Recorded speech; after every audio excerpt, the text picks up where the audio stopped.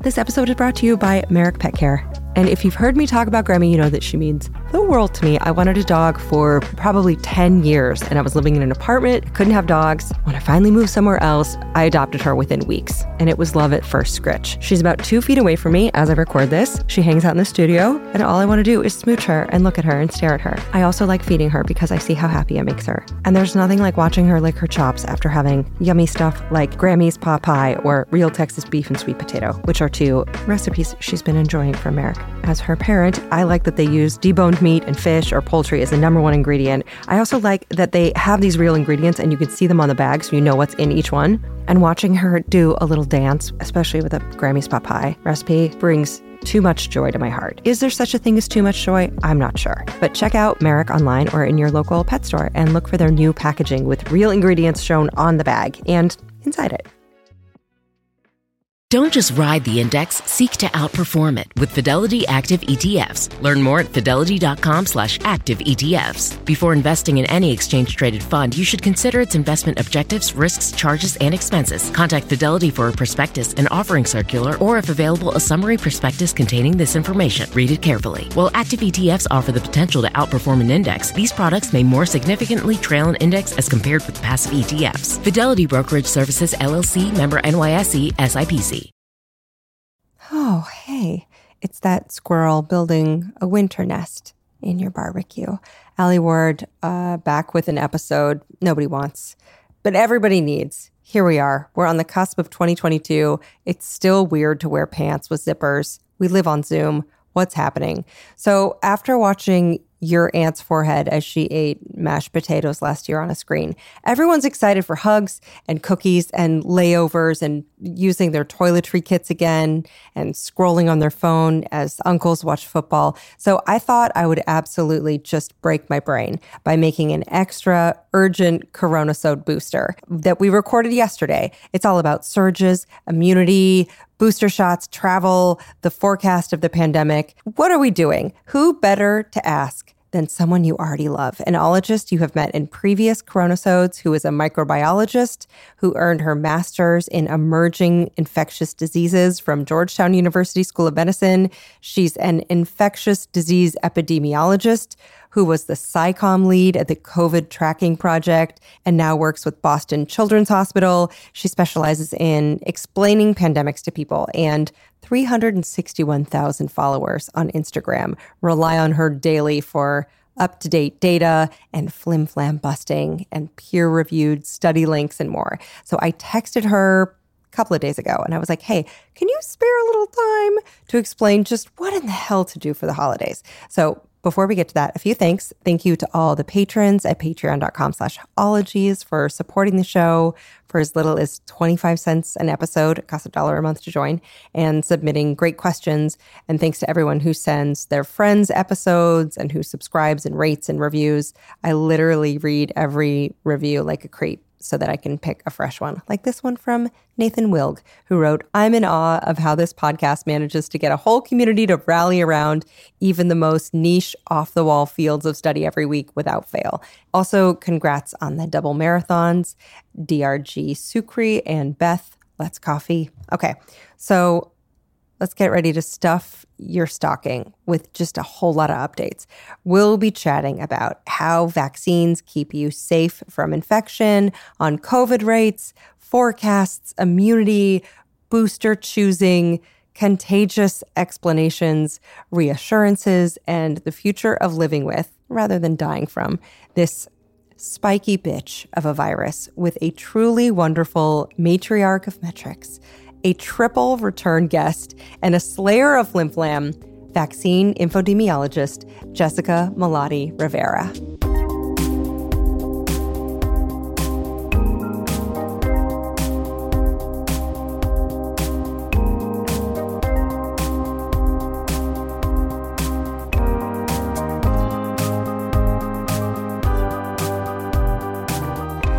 We have so many questions. I mean, no one's been on Ologies as much as you. Oh, that is such an honor. I'm sorry we've had to have you back so many times, but thank you so much for doing it. I mean, can I also say maybe it's because we're at this point friends? Yes, that's also true. Like It's just nice to catch up. My God. I know, we're going into the holidays. This is going to go up literally tonight. So this is also going to be a fresh as hell, like steaming hot episode where the turnaround on it is going to be like breakneck pace. Because in North America, at least in the US, Thanksgiving's coming up. Holidays around the world are coming up. Everyone is asking so many questions. And first off, I want to just ask, how are we with infection rates globally around the world? I know we've got about 50,000 coronavirus patients in the hospital in the US right now. Are we seeing it rise kind of with flu season tends to, or what's going on? Yeah, so there's kind of an overall increase, and having flu be worse than it was last year is definitely not helping this whole situation, especially as we're trying to protect our hospitals and our healthcare infrastructure from being strained. And because of that, it's so important that people get their flu shots and their COVID-19 vaccines to prevent another hospital surge that we saw last winter. Thanksgiving, historically speaking, pre-COVID, has always been kind of this catalyst for major flu transmission. Like, you notice a peak in flu cases the week and the 2 weeks after Thanksgiving. And here we are, week of Thanksgiving. All of us are kind of bracing for impact and hoping that folks are vaccinated before they start doing their large gatherings and family reunions. Mm-hmm. I didn't realize that Thanksgiving was sort of like kickoff season for flus every year. I didn't realize that. Oh. Yeah, it really is.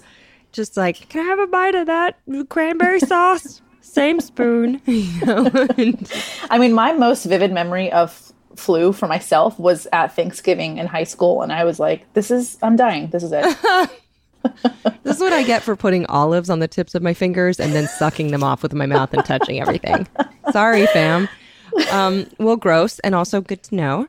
Yeah. Well, where are we at with vaccination rates? Are we right under 60% in the U.S.?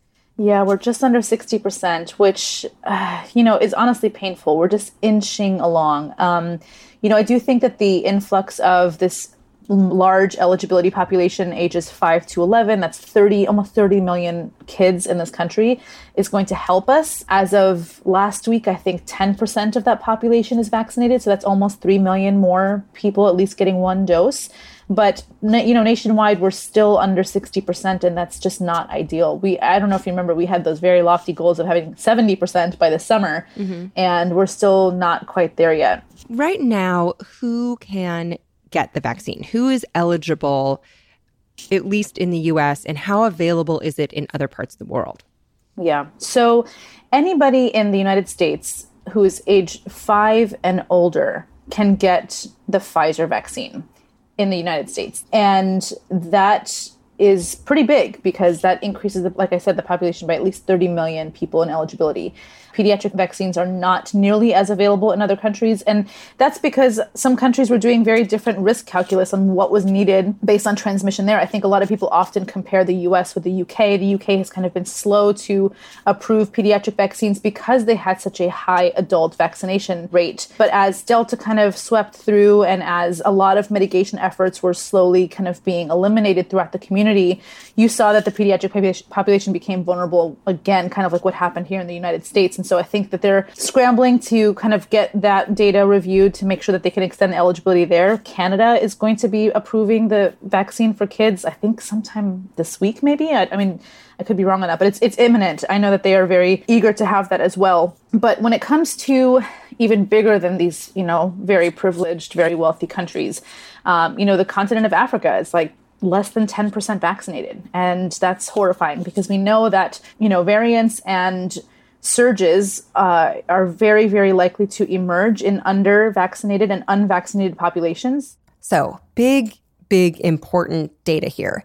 The CDC reports that between August and September 2021, when Delta was establishing itself as the dominant strain, that the infection rates per 100,000 individuals were 6 to 10 times higher among unvaccinated people compared with vaccinated people of the same age group. 6 to 10 times more likely that you will be infected with this virus, suffer from it, and pass it on. It doesn't mean that breakthrough infections don't occur. So remember, one benefit to vaccination is not only making sure that you stay out of the hospital and don't get critically ill, but also the more it spreads, the more it mutates into variants. So flashback to last summer, anyone? Delta emerged in India in the context of a very unvaccinated population at the time. They've since now, I think, vaccinated over 1 billion people there, which is wonderful. But we, as a global population, have a lot of vulnerability pockets because we don't have equal distribution of the vaccine, and that's very, very problematic. Mm-hmm. And we saw a big surge in the South in the U.S. in September after a lot of summer cases. But now it's different parts of, at least in the U.S., that are going up. It's the Northeast and the Midwest. Do epidemiologists know what's going on, what's happening with those patterns?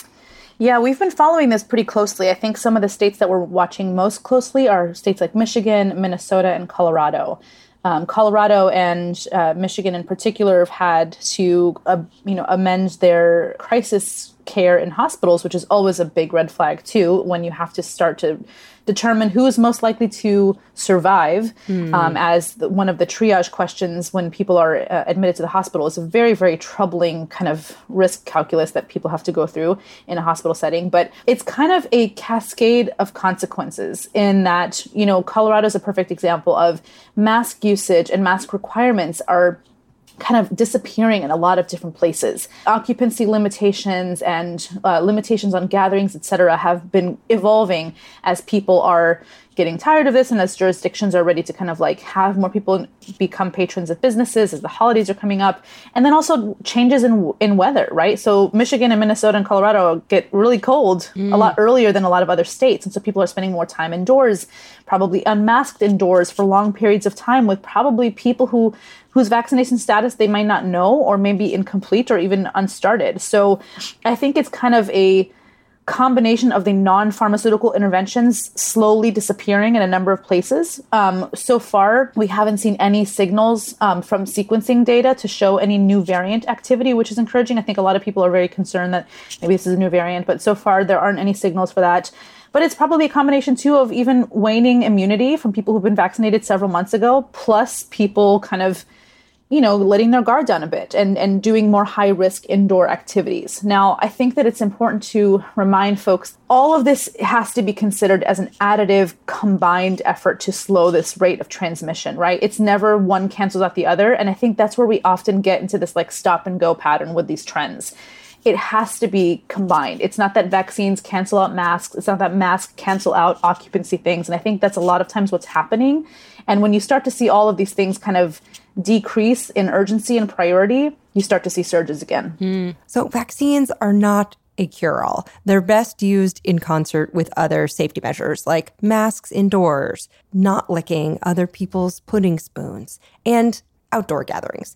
And as a person who busts out a parka for 65-degree weather, I totally understand that northern climates might be struggling with at least one of those things. That makes sense. I mean, yesterday I went to a birthday party outside. Whole thing was outside because I live in California and I was wearing a tank top. But if I were in Michigan late November, that's not going to happen.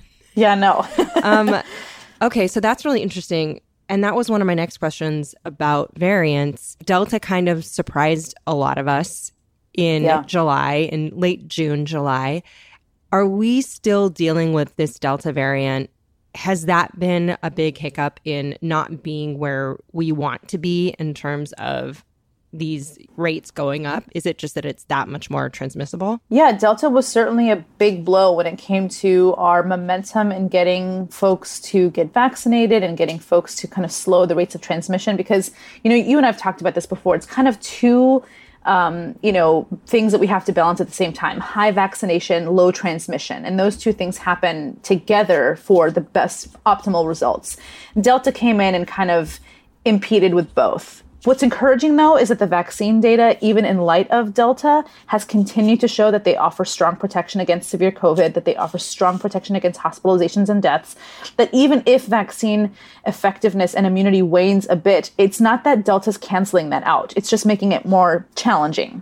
And that's kind of why we're in this now new phase of the booster conversation. It's very much related to the fact that Delta's kind of complicated this. So now my plans have changed. Yeah, can you explain breakthrough infections? I think breakthrough infections took a lot of us by surprise, even though we knew that the vaccine would protect us against serious and life-threatening infection. We knew that it was always like, we don't know transmission rates. That's kind of not the point right now. How likely is a breakthrough infection with the vaccine and the booster? So it's a difficult question to answer very precisely because we don't actually have a good handle on breakthrough infection data that involves mild to medium cases of infection, right? The CDC made in my opinion, very regrettable decision early on to say that they're only going to track breakthrough infections that involve severe illness, hospitalizations, and death.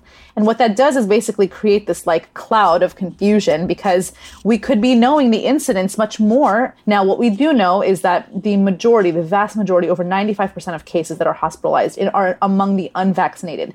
Those breakthrough cases that do happen that are acute are often in very, very specific demographics that have been identified as high risk populations. And those were among the first people to get invited to get an additional dose, to get a booster dose. Those who are immunocompromised, those are very high, like the Colin Powells, right? Those who have a lot of conditions that make them more likely to succumb to this disease because of their pre-existing conditions.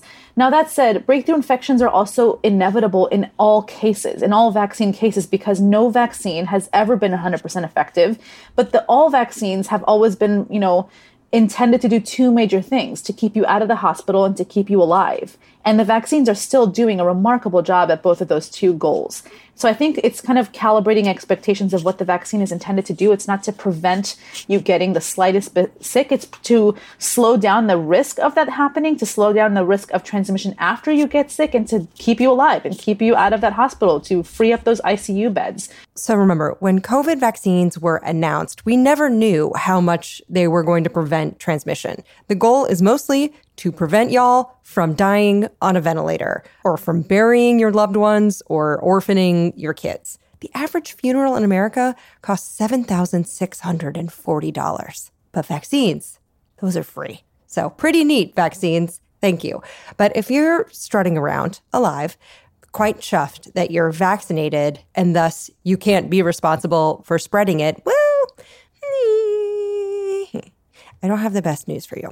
So one study found that, quote, people infected with the Delta variant generally do not have COVID-19 symptoms until 2 days after they start shedding the coronavirus. Or, as one August 2021 headline in the journal Nature put it, Delta's rise is fueled by rampant spread from people who feel fine.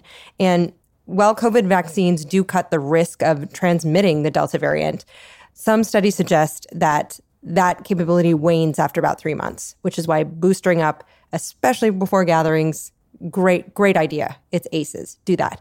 So a late October study, breezily titled Community Transmission and Viral Load Kinetics of the SARS-CoV-2 Delta variant in vaccinated and unvaccinated individuals in the UK, a prospective longitudinal cohort study, casual, published in the journal Lancet, showed that while the vaccine reduces the risk of infection and it helps your body clear the virus out, get out of here faster. If you do have the vaccine, fully vaccinated individuals with breakthrough infections have a peak viral load similar to unvaccinated cases and can efficiently transmit infection in household settings, including to fully vaccinated contacts, it says. So I can see your face right now. It looks like this. So why is this happening? Well, Delta. So a study carried out by University of California at Santa Cruz found that a breakthrough case with the Delta variant was twice as contagious as one with the Alpha variant of SARS-CoV-2. So one co-author of the study said that their findings, quote, possibly explain why we've seen so much onward transmission of Delta despite widespread vaccination. We wish that vaccination were a little more widespread, but it is what it is. So despite the vaccines not being totally impervious armor against transmitting, it still affords people a giant advantage in fighting off the virus and being seriously ill if you get it. And Jessica mentioned the death of Colin Powell, who was fully vaccinated and died following a breakthrough case. But he also had a type of blood cancer called multiple myeloma. which if you've listened to the hematology episode from 2018, you might remember my dad has that as well. So folks, even who are fully vaccinated, might not make the goods when it comes to antibodies, putting them at risk, especially from asymptomatic folks at gatherings. And I've even heard that some cancer patients are confused if they should even get a booster shot, as some information is out there that says other parts of the world need the vaccine more, so just hold off. So a bunch of patrons asked about that too. Very big hearts. But should anyone in the US, at least at this point, be holding off on a vaccine in hopes that it gets reallocated? I'll give you a hint on that answer. No.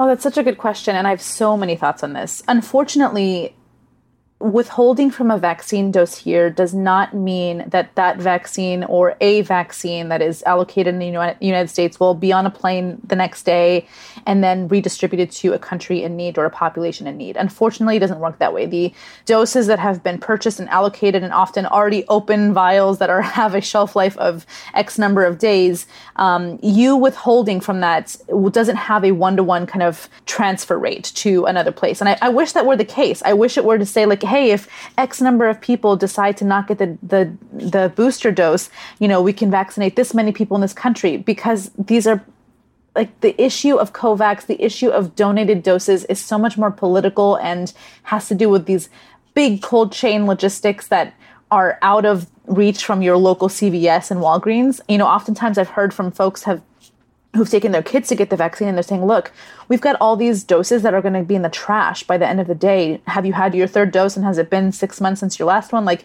roll up your sleeve and take it, because otherwise it's going to end up in the trash. It's not a one-to-one thing. I wish that were the case. And that brings up a lot of issues of why and how come we can't do things like speed up the process of donating these doses. And some of it has to do with like just really annoying admin and logistics.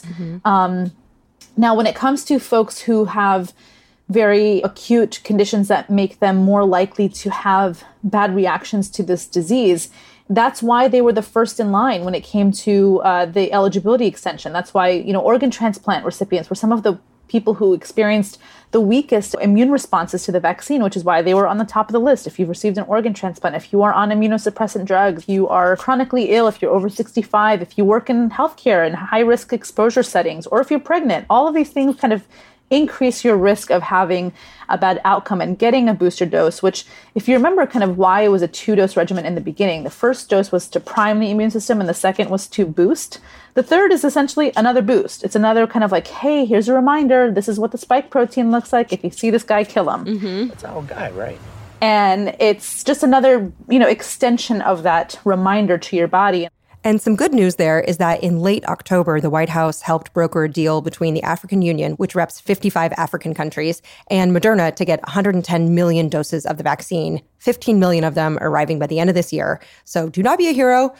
Having a half-used vial of vaccine hit a dumpster behind a Walgreens is not saving any lives, especially yours. Or your babies. You mentioned pregnant folks. Any new information that you would like to impart to people who are considering getting pregnant or are pregnant in terms of vaccine efficacy or safety? Yeah, so it has become very, very clear from data from the UK and from the US that pregnant people are at a very, very high risk of very severe outcomes from COVID-19. So right now, the recommendation is that people who are trying to get pregnant, people who are pregnant, people who are breastfeeding, they should, not they could, not may, that they should get vaccinated. Now, of course, it's a personal decision and it should be under the counsel of your provider and your OB, but the recommendation is overwhelming from CDC, FDA, ACOG. Every sort of governing body in obstetric care and pediatric care has said that the evidence is overwhelming, that the fetus and the pregnant person are so much better off from getting the vaccine than getting the illness. There have been some really horrifying statistics about women who are 100% healthy and then end up on breathing machines or end up having to go into preterm labor or having complications that cause the mom to actually perish from the disease. And it's just, now that we know that this is very preventable severe illness for pregnant people, it's become a very strong recommendation that those folks get vaccinated. If you're like, why is this even an issue, especially if you were born in the 70s when moms umbilically mainlined fetuses Diet Pepsi? Well, see, pregnant folks were left out of the first trials of the vaccine. So we had a big zero for data there. Now it's proven to be safe, and it's actually safer to have it. So a study published last month in the journal Science titled COVID-19 mRNA Vaccines Drive Differential Antibody FC Functional Profiles in Pregnant, Lactating, and Non-Pregnant Women and People. I got you, trans friends. Noted that baby carriers experience both increased disease severity and morbidity upon infection with SARS-CoV-2. And it went on to explain that when you are cooking a babe, right, you got one in there, your immune system has to adjust so that it doesn't attack this foreign body, aka the small human you are growing. So immunologically, you're doing a dance of like, keep us both safe from outside things, but also kind of chill out immune system. Don't treat my baby like a boil. And that can lead to higher susceptibility to infections in pregnancy, including more severe COVID-19 cases and, tragically, mortality. It also takes pregnant and breastfeeding people a little longer to respond to their first dose of the vaccine, but after the second one, the response is closer to baseline, aka everyone else's. So if your Thanksgiving has more buns in the oven than just some Costco dinner rolls, talk to your healthcare provider about getting those shots. Okay, but which ones? So many people, myself included, when I went to go get boosted on Friday, I suddenly was like, when the waiter comes and asks what you want to order and you suddenly realize that you haven't looked at the menu and they're like, do you want Pfizer or Moderna? And I was like, I got Moderna last time. But does that mean I should get Pfizer now? Does that mean I should stick with Moderna? Is Moderna has higher rates of efficacy from what I've read, but has Pfizer changed its formula at all? And so I suddenly was like, what's everyone else getting? And so I got a third Moderna. But what is the general thought on the cocktail of vaccines? Yeah. If you got a J&J, should you just like, peace out, J&J, I'm going to get a different, what do you do? Yeah, so, they've done mix and match studies to find out what is the most effective booster or additional dose. And in all three accounts, Moderna, Pfizer, and J&J, Moderna kind of performed the best when it came to increasing antibody levels and providing a robust immune response. All that to say, you kind of have to base it too on what's available to you. The recommendation is right now, if you've had J&J, boost with an mRNA vaccine, so Pfizer or Moderna. In case you're like, wait, is J&J mRNA? WTF. Just a reminder, Johnson & Johnson plus the AstraZeneca use an adenovirus vector carrying genetic info from SARS-CoV-2 to school your immune system. So they use a little virus rather than Pfizer or Moderna's vaccine instructions that are delivered via messenger RNA. And if you've had Pfizer, boost with Moderna, that's great data. If you've had Moderna, I think a lot of folks are sticking with Moderna just because the numbers are so good. But in all cases, it seems like boosting with an mRNA vaccine is the recommendation. Good to know. Can I ask you listener questions? Mm-hmm. People are excited you're coming on.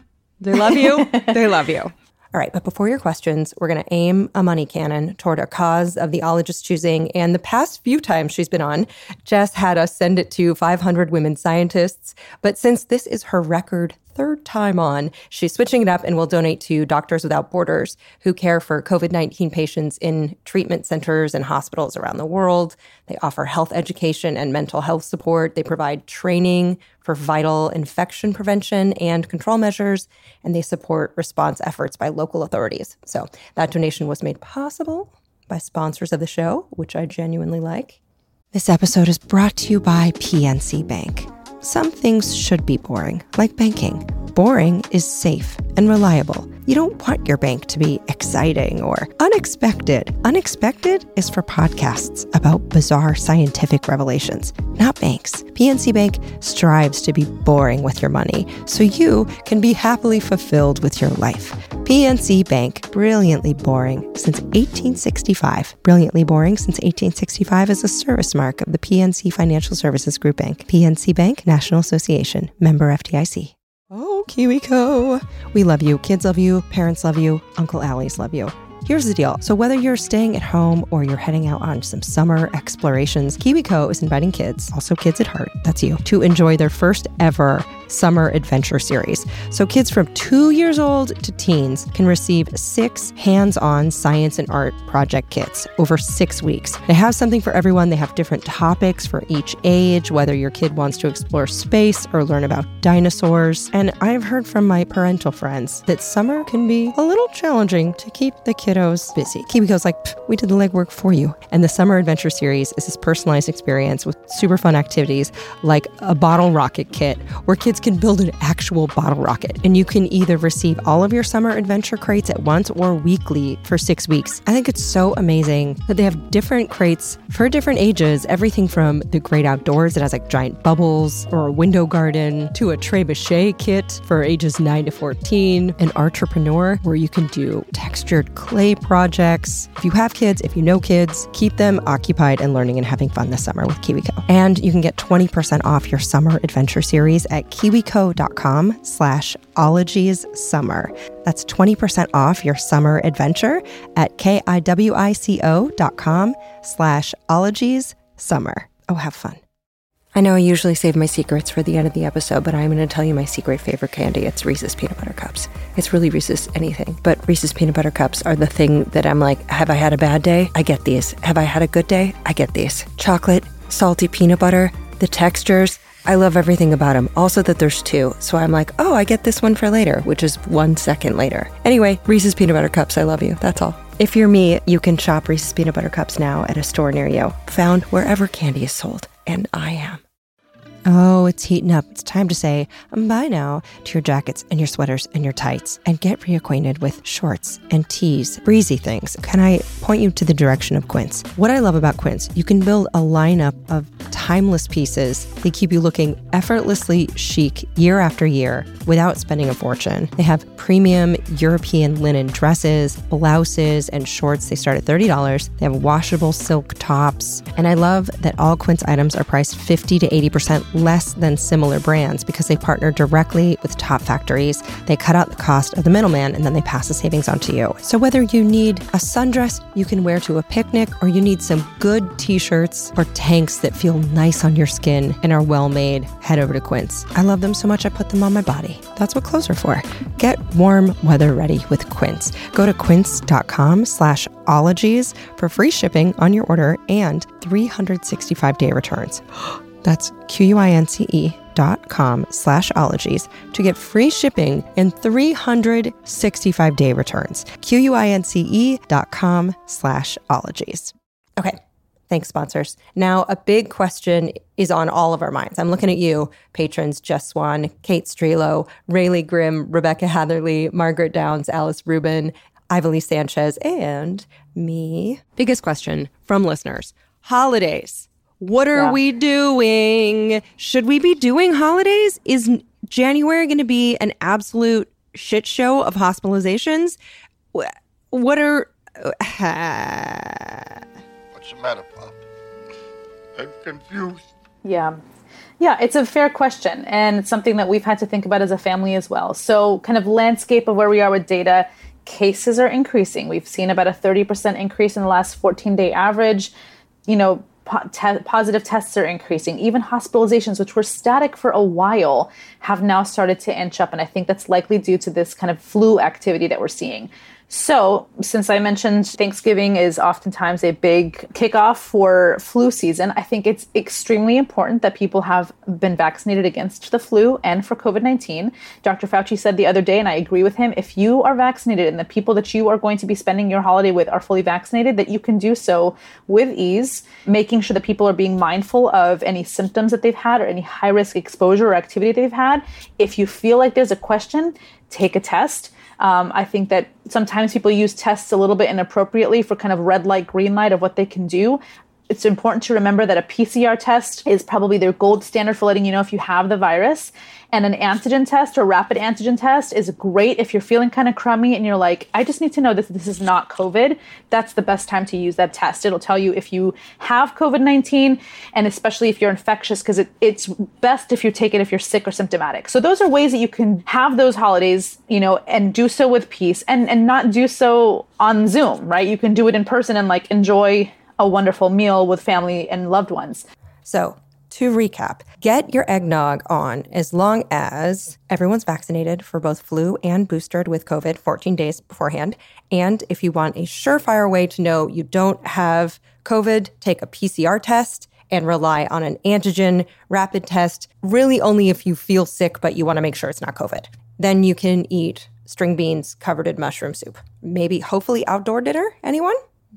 Bust out the parkas. That said, it's recommended, and I agree with this recommendation, that if you're not vaccinated, that you don't travel. Some people have a really, really hard time with that. They think it's, very discriminatory, but I also think that we are in a really difficult time right now with this pandemic, especially at this risk of a twin-demic of flu plus COVID. We're twins. That's right. That we know that if you are vaccinated, you're less likely to get the virus, to transmit the virus, and to get really, really sick with the virus. And so we want to eliminate as many variables when it comes to movement, because a lot of people move during the holidays. And they are on planes and trains and all kinds of things to see people. I don't think we're out of the woods. So it's not like everything's back to normal and everything's as bad as it was before, because we had vaccines this year, and that changes the game. We didn't have them last holidays. And so I think that people can still enjoy some holidays and some gatherings without as much fear and limitations as last year. Now, what if you're cramming your pre-party immunizations into one afternoon? Is that a terrible idea? A lot of folks had questions about the flu shot, as well as getting the booster, taking them at the same time. Some people, like Vanessa Frey, wanted to know, is it safe to get a booster shot and a flu shot on the same day? Other folks, like Kathleen Sachs, said, I got the Pfizer COVID booster and the flu shot on the same day. The combination knocked me on my ass. But so their husband says that it was the combo that knocked him out. But Kathleen says, I think he's making things up. So Vesper Holly says, I was told it was not recommended to get them both on the same day. So if you're going to get shot up, should you do them both on the same day, or should you give yourself some time in between? So it actually is totally fine to get it on the same day and the same visit, especially now that we're kind of already well into flu season. And the recommendation to have gotten your flu shot was ideally before Halloween. And so I would say nobody would recommend you delay that. You can get it on the same day. The recommendation is you could split the arms. You can have one on one arm and one on the other. I think that most people often have a reaction to the COVID-19 vaccine more so than the flu vaccine. Just generally speaking from like people's experiences so far. And typically people, have their reaction to the booster dose that is similar to, or maybe a little bit less than the second dose. So kind of go in expecting that you could feel a little crummy, but it's not going to be harmful to you. I think delaying one or the other would create more harm than getting it on the same day. And there's no recommendation to space them out. Okay. And as long as you're going to be having soup, have that soup. Hang out in bed. Yeah, plan it on a day where you can be low key and just watch Netflix. Exactly. Kata Zarandi and Vesper Holly, a bunch of people want to know what's up with the effects of the second and third shot. Why is it worse than the first one?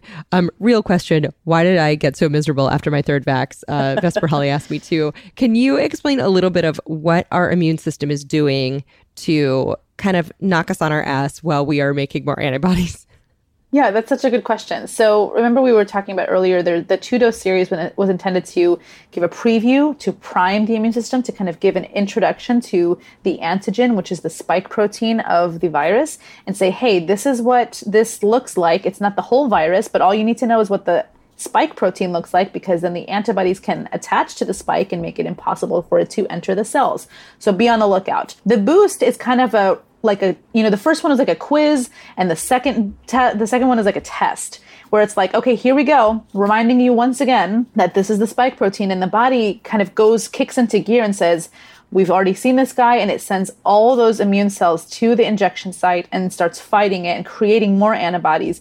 And that process can make you feel kind of lousy. That process is your body kicking in saying, hey, there is something here that shouldn't be here. Let's fight it. Let's kill it. And it can cause your physical body to feel a little crummy in the process of it kicking it into high gear. The third dose is essentially a second boost. It's a second reminder to the body to say, hey, this is what you should be fighting if you see it. But again, it's not the actual virus, so it can't get you sick. It's just giving a preview of it, saying if you do see this, kick its butt, make sure it doesn't infect cells, make sure it doesn't replicate inside cells so that you don't get very sick. Okay, so the vaccine absolutely puts those spike proteins on blast.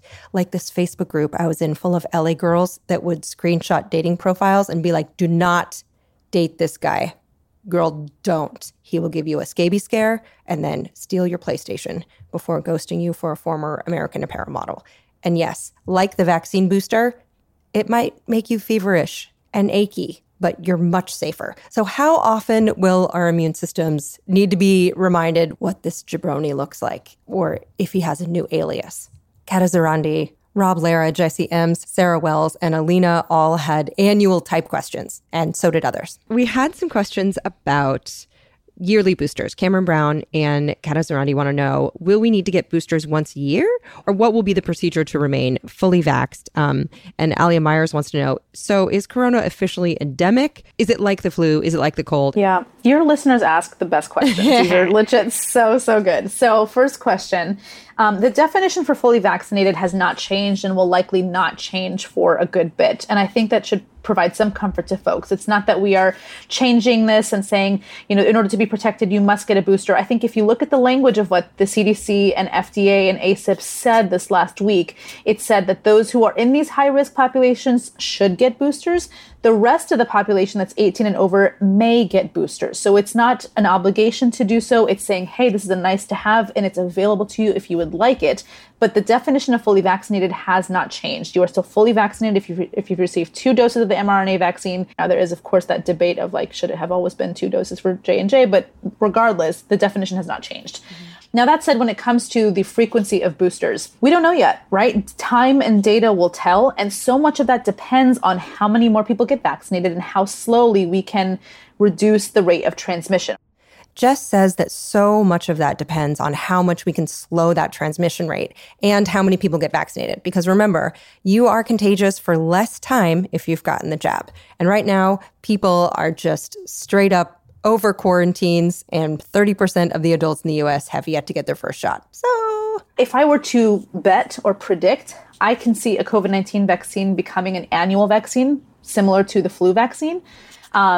But I don't think that we are ready, because of the data, to say anything like it's going to be every 6 months. Now, when it comes to endemicity, that is very much the future of COVID-19. And I don't think that we should be sulking or looking at it as a failure. It's a very kind of common outcome for an infectious disease.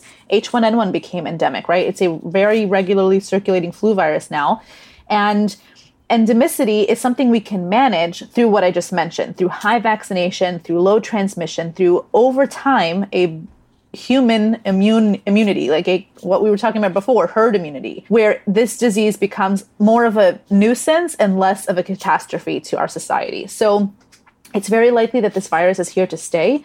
But we are going to be, better for it over time as we have more people immune and more people vaccinated, and hopefully less and less disrupted by this disease. It won't be a pandemic forever, but this disease isn't really going anywhere. Isn't that wild? I keep thinking back to March 2020 when I thought 2 weeks was just an extraordinary amount of time for everyone to hunker down and Marie Kondo their closets. What a historic 2 weeks this will be, my tiny, optimistic, naive brain said to itself. Some folks, like Celeste, wants to know why natural immunity is not being considered as protected in the U.S., but it is in Europe. So if you've already had COVID, what's your antibody status? What's your antibody status is a new term. What's your antibody status if you've had it maybe once or twice or whatever? Yeah, another great question. So there's no denying here in the U.S. that natural infection elicits an immune response. What is not usually included in that conversation is the fact that it's not standardized, right? Person A could get COVID, person B could get COVID, person C could get COVID, and they could have 3 wildly different immune responses. Some could have some antibodies, some could have a ton of antibodies, some could have 0. And sometimes it's dependent on whether it was a mild infection or a very severe infection, and sometimes it's just completely random. So because of that, and I've actually read some papers that are very interesting about how COVID-19, it almost doesn't really act like a normal virus in the sense that usually you do have memory of a virus when you've been infected to protect you from getting sick from it again. But that memory isn't as strong as it is with other diseases. So I think people often try to compare it to like, oh, well, remember back in the day when they would send us to school to get chicken pox? And I'm like, well, one, that was pre-varicella vaccine. And two, we didn't know any better, right? We knew that that was the best way to prevent a reinfection, to prevent getting sick again. But it's also proven to be a complication for other folks. It increases your likelihood of getting shingles later in the future. It made other people have other issues later down the line. And I think comparing the two is not apples to apples. So because of that, we know that the vaccine actually elicits a much broader immune system response that includes things like B cells and T cells. What do those do? Okay. B cells are amazing because B cells create more antibodies over time. They create more antibodies even if after you get infected, it's like, oh, hang on, I need more of these guys to come kick in and fight this antigen. And T cells are like killer cells. They go in and they actually kill the virus. So because of that, it's not a fair comparison. It's not that they don't mean anything. In fact, there is data from here in the US and from Israel and the UK to show that folks who were previously infected and vaccinated are among the most protected in the population, which is pretty cool. Hey-oh, who there had COVID and a vaccine? Who? Yes, you. Treat yourself to a tiny, imperceptible butt dance in celebration. You deserve it. But getting an infectious disease is not a public health strategy to manage infectious diseases because of the unknowns of COVID-19, right? The unknowns of who's going to get really sick, the unknowns of who's going to get long COVID. And that is something that we are still learning about, and it's way too risky to play that game. And is long COVID considered kind of like a chronic inflammatory situation at this point? It really depends. Again, it's not like a very uniform condition. Some people recover from COVID and then have a reemergence of symptoms. Some people, experience anosmia, which is the loss of smell and taste, and then months later develop parosmia, which is like an altered sense of smell and taste, where food smells rancid and tastes rancid, and they can't really tell what's spicy and what's not. Some people have prolonged tinnitus, which is the ringing in the ear. Some people have chronic inflammation because this disease is respiratory, it's vascular, it's neurological, it's all these things. And so because of that, especially in kids, this complication MIS-C, the multisystem inflammatory condition, is very risky for kids because essentially it is a very severe inflammation response that can cause things like myocarditis and pericarditis. And in many cases, if it involves hospitalization, it involves death in that pediatric population. Now, a few folks asked about vaccine side effects and if there are any common lasting ones other than just better survival rates. I've never died, but it seems like survival is a nice side effect. But there are databases that collect info from people about their side effects, mild side effects, how long they last, their severity. Although Jessica notes that because those are open databases, it's a little bit harder to parse out who has been logging what side effects and the legitimacy or motivation behind reporting them. But if you get an annoying text from vSafe after you receive a COVID-19 vaccine asking how you're feeling, let them know because it helps scientists and your fellow humans. Now, as far as deaths resulting from the vaccines, among 442 million doses of vaccine, 5 deaths have been directly linked, caused by blood clots resulting from the Johnson & Johnson vaccine. And now that doctors know this correlation, they can better prevent and treat it if it happens in the future. The experience of severe adverse events are exceptionally rare.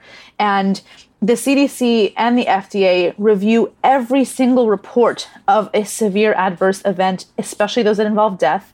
They go through everything like medical records and, coroner reports and autopsy reports, et cetera, just to make sure that they understand like what the actual risk benefit profile is for these vaccines. And so far, it seems that these vaccines are very well tolerated in every population, even more so among the kids. And that's probably because they got this like perfect dose for them. Like this 10 micrograms seems to be clutch for that age group where they have very, very mild reactions, very short-lived reactions that resolve between 1 to 2 days. And most reactions post-vaccine happen within hours, days, maybe weeks after vaccination. And so it's very unlikely that something were to happen like tinnitus or like a chronic inflammation several weeks later after the vaccine. Now, that said, there is a concern with the incidence of myocarditis among adolescent boys post-vaccination. Now, That risk, if you actually look at the incidence of myocarditis with COVID, is less than that. Not to mention the fact that myocarditis is an exceptionally difficult thing to diagnose. You kind of have to do an invasive biopsy to really get confirmation of it. And there's actually a plethora of viruses that can cause it. So it's not something specific to COVID-19 or even COVID-19 vaccines. And so I think this is where risk and hazard kind of get a little bit cloudy because it's, you're dealing with the kids and people get really anxious about that.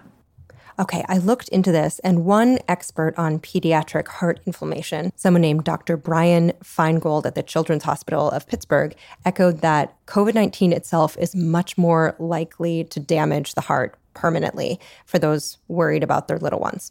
Now, from smallegites to other little critters. A couple more questions if you have a few minutes. Of course, I love it. A lot of folks, Derek Allen, Kathleen Sachs, Alia Myers, Annalisa DeYoung, Lauren Harder, Susan Gottlieb, all had great questions in Annalisa's words. Serological or zoonotic illness question. Annalise lives in Michigan, where white-tailed deer are almost as ubiquitous as squirrels. And some recent studies have come out saying that deer are just lousy with COVID. What? Are they getting it from us? Are they giving it back to us? What's happening? Yeah, it's so interesting. So, zoonosis and zoonotic diseases, I studied emerging infectious diseases in grad school. So we spent a lot of time talking about animals.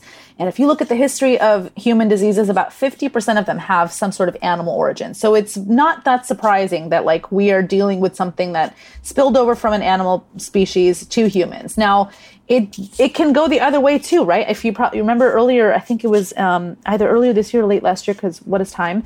There were minks on a farm in some place in Europe that got it from the people who were on the farm. Then they had to cull all those minks. It was horrible because diseases can transfer from host to host when there are sufficient mutations that allow it to be transmissible and infect another host species. Now, there is some really interesting data to show that deer are catching COVID, likely from humans. Oh dear. Cervids with COVIDs. Okay, so according to a study published by the National Academy of Sciences, literally today, it was just published today. This is a fresh as hell episode, people. The researchers wrote, we evaluated 624 serum samples from wild deer in 4 U.S. states for SARS-CoV-2 exposure, and antibodies were detected in 40% of the deer. So Illinois, let me hear you say COVID deer. Michigan, COVID deer. New York, you have COVID deer. Pennsylvania, don't feel left out. Throw your hands up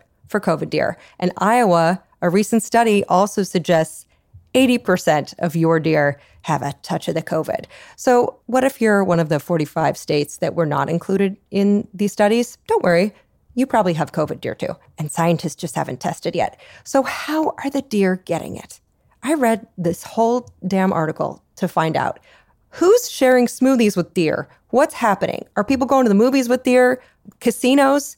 So scientists postulate, quote, multiple activities bring deer into direct contact with people, including captive cervid operations, okay, field research, conservation work, wildlife tourism, wildlife rehab, supplemental feeding, and hunting. Contact with contaminated water sources has also been suggested as a potential transmission route, they say. Now, Atlanta, let's hear it for COVID otters. Yes, 7 at the Georgia Aquarium are recovering behind the scenes after showing some symptoms of sneezing, runny noses, lethargy, and coughing, which I'm sorry, but a lethargic otter, they only get cuter. They're very much on the mend. They're going to survive. But zoo tigers, gorillas have tested positive for COVID. Some apes at the San Diego Zoo are even vaccinated, which I think should count toward California's vaccination rates. They did their own research and they were like, jab it up. There is probably going to be a ton of research on other populations to kind of see which animals that are in close proximity to humans have detectable antibodies or who have, culturable virus in their body. But it's something that we're still learning about because we know that this disease is not done evolving because it continues to spread. And that presents a challenge to not just humans, but to animals that live in close proximity to us. That stuff is so fascinating. Not something I thought as they say, would be on the bingo cards. Yeah. To be like, dear having COVID, didn't even consider it. Bats are like, don't look at me, man. Speaking of cards, how about vaccine cards? Even the idea of vaccine, air quotes, passport is not something new, right? If you've been a traveler and you've traveled to places like Southeast Asia or to Africa, you've likely had to get a yellow fever vaccine, and you've had to probably present what we call a yellow fever card. And that is considered your passport to allow you to enter a country that has a high incidence of that disease. In the same way that in order to enter a college, you have to, especially if you're, traveled or if you're an international student, you need to do a TB test regularly to make sure that you are not carrying this very, very transmissible disease. Vaccines have always been intended to be part of a way for a community to continue to be a community, to exist together. And anytime there are situations in which the incidence of a disease could present a barrier to those communities existing, whether it's schools or whether it's military or whether it's people getting on airplanes and traveling to other countries, there has to be a way in order to protect the general public. And vaccine mandates and vaccine requirements have been very, very standard in that case. Now, when it comes to things like healthcare settings too, think about all of the vaccines that your provider has to get so that they, as your provider, are not causing harm. When you're in the hospital, you see them wearing badges that say they got their flu season vaccine. There are just so many instances in which this has been part of the process. I think that right now, because of this, all eyes are on the regulatory system, which previously only had like us nerdy eyes really looking at it because we were the only ones who really cared. Everybody's scrutinizing things like emergency use authorization versus FDA approval. And I think I've said this multiple times and it's worth repeating. The standards for things like safety and efficacy are no different. We have EUAs in the case of emergencies, and we are very much still in a public health emergency. So when it comes to these vaccines being mandatable, there is still precedent for that because we have provided enough data, in fact, more data than any vaccine in the history of vaccines, to show that these vaccines create benefits to our communities. And I think that once these vaccines in all age groups receive their full FDA approval, Pfizer having already received that for the adult population, we'll start to see more. But I am very grateful at the end of the day that we used this EUA so appropriately to show the sense of urgency without cutting corners, without taking any shortcuts on things that matter like safety and efficacy, to make sure that we have these tools in our toolkit to help actually alleviate the burden of COVID-19 in our population. What I wish could have been more prioritized was a comms campaign to go with it, right? We spent all this money on the regulatory process to make sure that Operation Warp Speed was able to develop and distribute, manufacture, et cetera, all these vaccines. But my job is endless because we haven't really put all of the messaging and the communication strategies necessary to make this easy for people to make an informed choice. And that's why we're still at 59.1% vaccinated. And that's what's, I think, the most frustrating is this thinking of science communication as an afterthought and therefore kind of fueling things like vaccine hesitation and vaccine confusion and even allowing the space for misinformation to kind of take hold in people's minds. Yeah. Have they done any data crunching on how many deaths these vaccines have prevented? Well, I do know that most recently when we hit that horrible milestone of 750,000 deaths in the United States, which is already an undercount, that the last 200,000 deaths in that amount were vaccine preventable. And that really shook me to know that that number did not have to grow. That number continued to grow in the absence of vaccines at a rate that was very troubling. Remember when I was working at the COVID tracking project, when we hit these huge milestones, we would just face it with such dread. But now we have these tools to prevent death. And it kills me that the number is not actually stopping to grow. But throughout the pandemic, Jess has been such a trusted and reliable source for information, answering questions via Twitter and her Instagram stories. And I am 100% positive that her work in this space has saved lives. Full stop. Rather not. Full continue. And, on that note, last question from listeners, Jasmine Alexandra says, what are some good resources to share with family members who haven't or won't get vaccinated? And what's the most effective way to approach the conversation? Obviously, I think a lot of that is fear-based. And so it never seems good to try to discuss fears with anger and condescension. Any thoughts on that? Yeah. I recently shared a post about this because the holidays are coming. We're probably going to be seeing some of those family members whose politics and views on science we wildly disagree with, and it can be very difficult to be in, close fellowship with them. But I will say that listening is actually more effective than you think. Because at the end of the day, it really is sometimes fear, or it really is sometimes history or trauma or really, really real experiences that are ignored by either their medical provider or their community or people around them who can't help them cross over from fear into knowledge and empowerment to make those choices. So I think listening first before reacting and before trying to outdata somebody and before you try to outfact somebody or to question their sources or to mock and name call, all of those things at the end of the day cause more fear, cause more division, cause more shame and isolation. And people don't make good choices when they are bogged down by those sentiments. Mm-hmm. So I think that helping folks understand that there are trusted, reliable resources, helping folks understand that this isn't about politics, that this is about community public health, and that those are very good altruistic things that we should all kind of ascribe to. So think about us who have children, like how many times a day we spend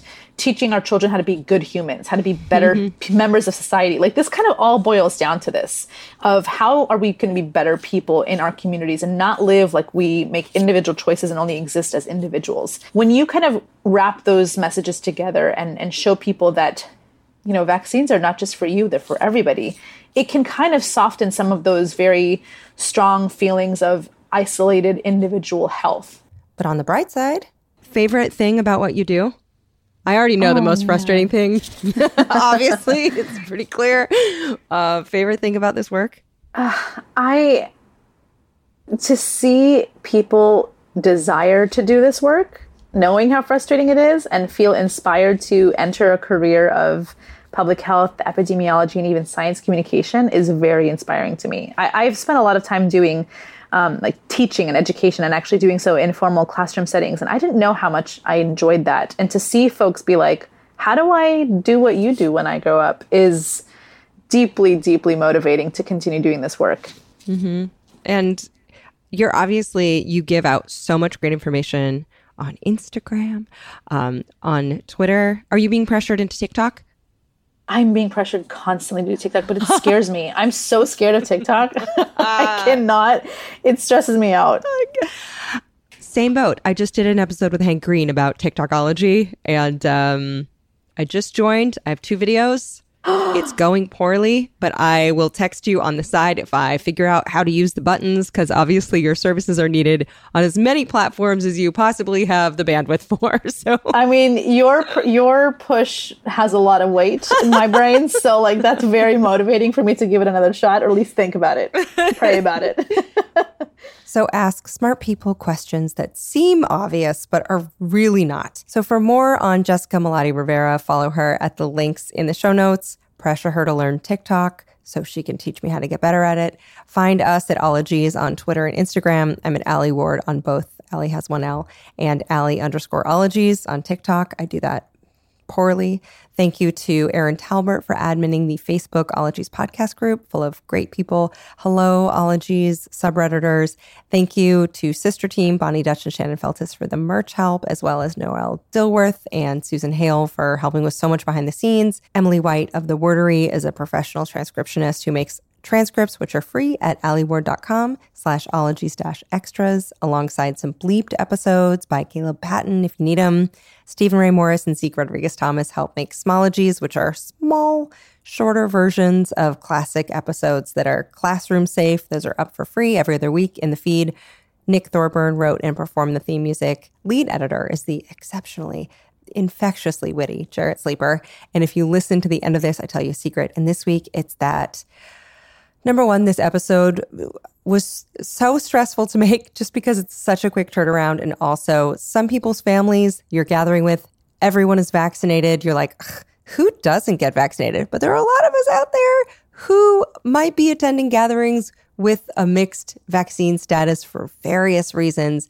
And honestly, I'm not going to lie, it's a little stressful to be like, I hope no one has this and passes it on, because honestly, everyone just wants everyone else to be okay.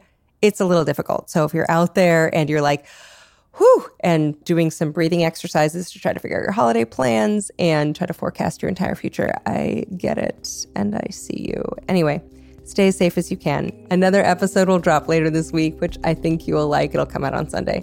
And then we're back to our regular schedule. Okay. Be safe. Masks up if you can. Bye-bye.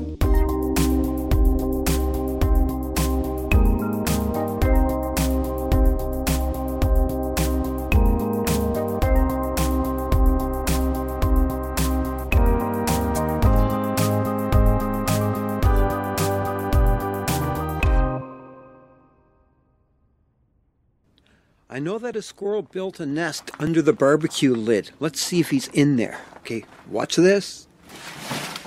There he is. You can see him. He's right there. Hey, everybody. It's Rob Lowe here. If you haven't heard, I have a podcast that's called Literally with Rob Lowe. And basically, it's conversations I've had that really make you feel like you're pulling up a chair at an intimate dinner between myself and people that I admire, like Aaron Sorkin or Tiffany Haddish, Demi Moore, Chris Pratt, Michael J. Fox. There are new episodes out every Thursday. So subscribe, please, and listen wherever you get your podcasts. Here you are, BPMs high, sweat dripping, body moving, tongue panting. You're working hard, real hard, and you're thirsty. You need vitamins, nutrients for peak performance and energy. And your plants do too. Aw, I mean, just look at the little guy. Water-soluble plant food from Miracle Grow is full of essential nutrients. Just a little scoop into your watering can and boom, instant feeding and bigger, more beautiful plants. It's kind of like a sports drink for your plants. You may have to suffer from heat, but your plants do not.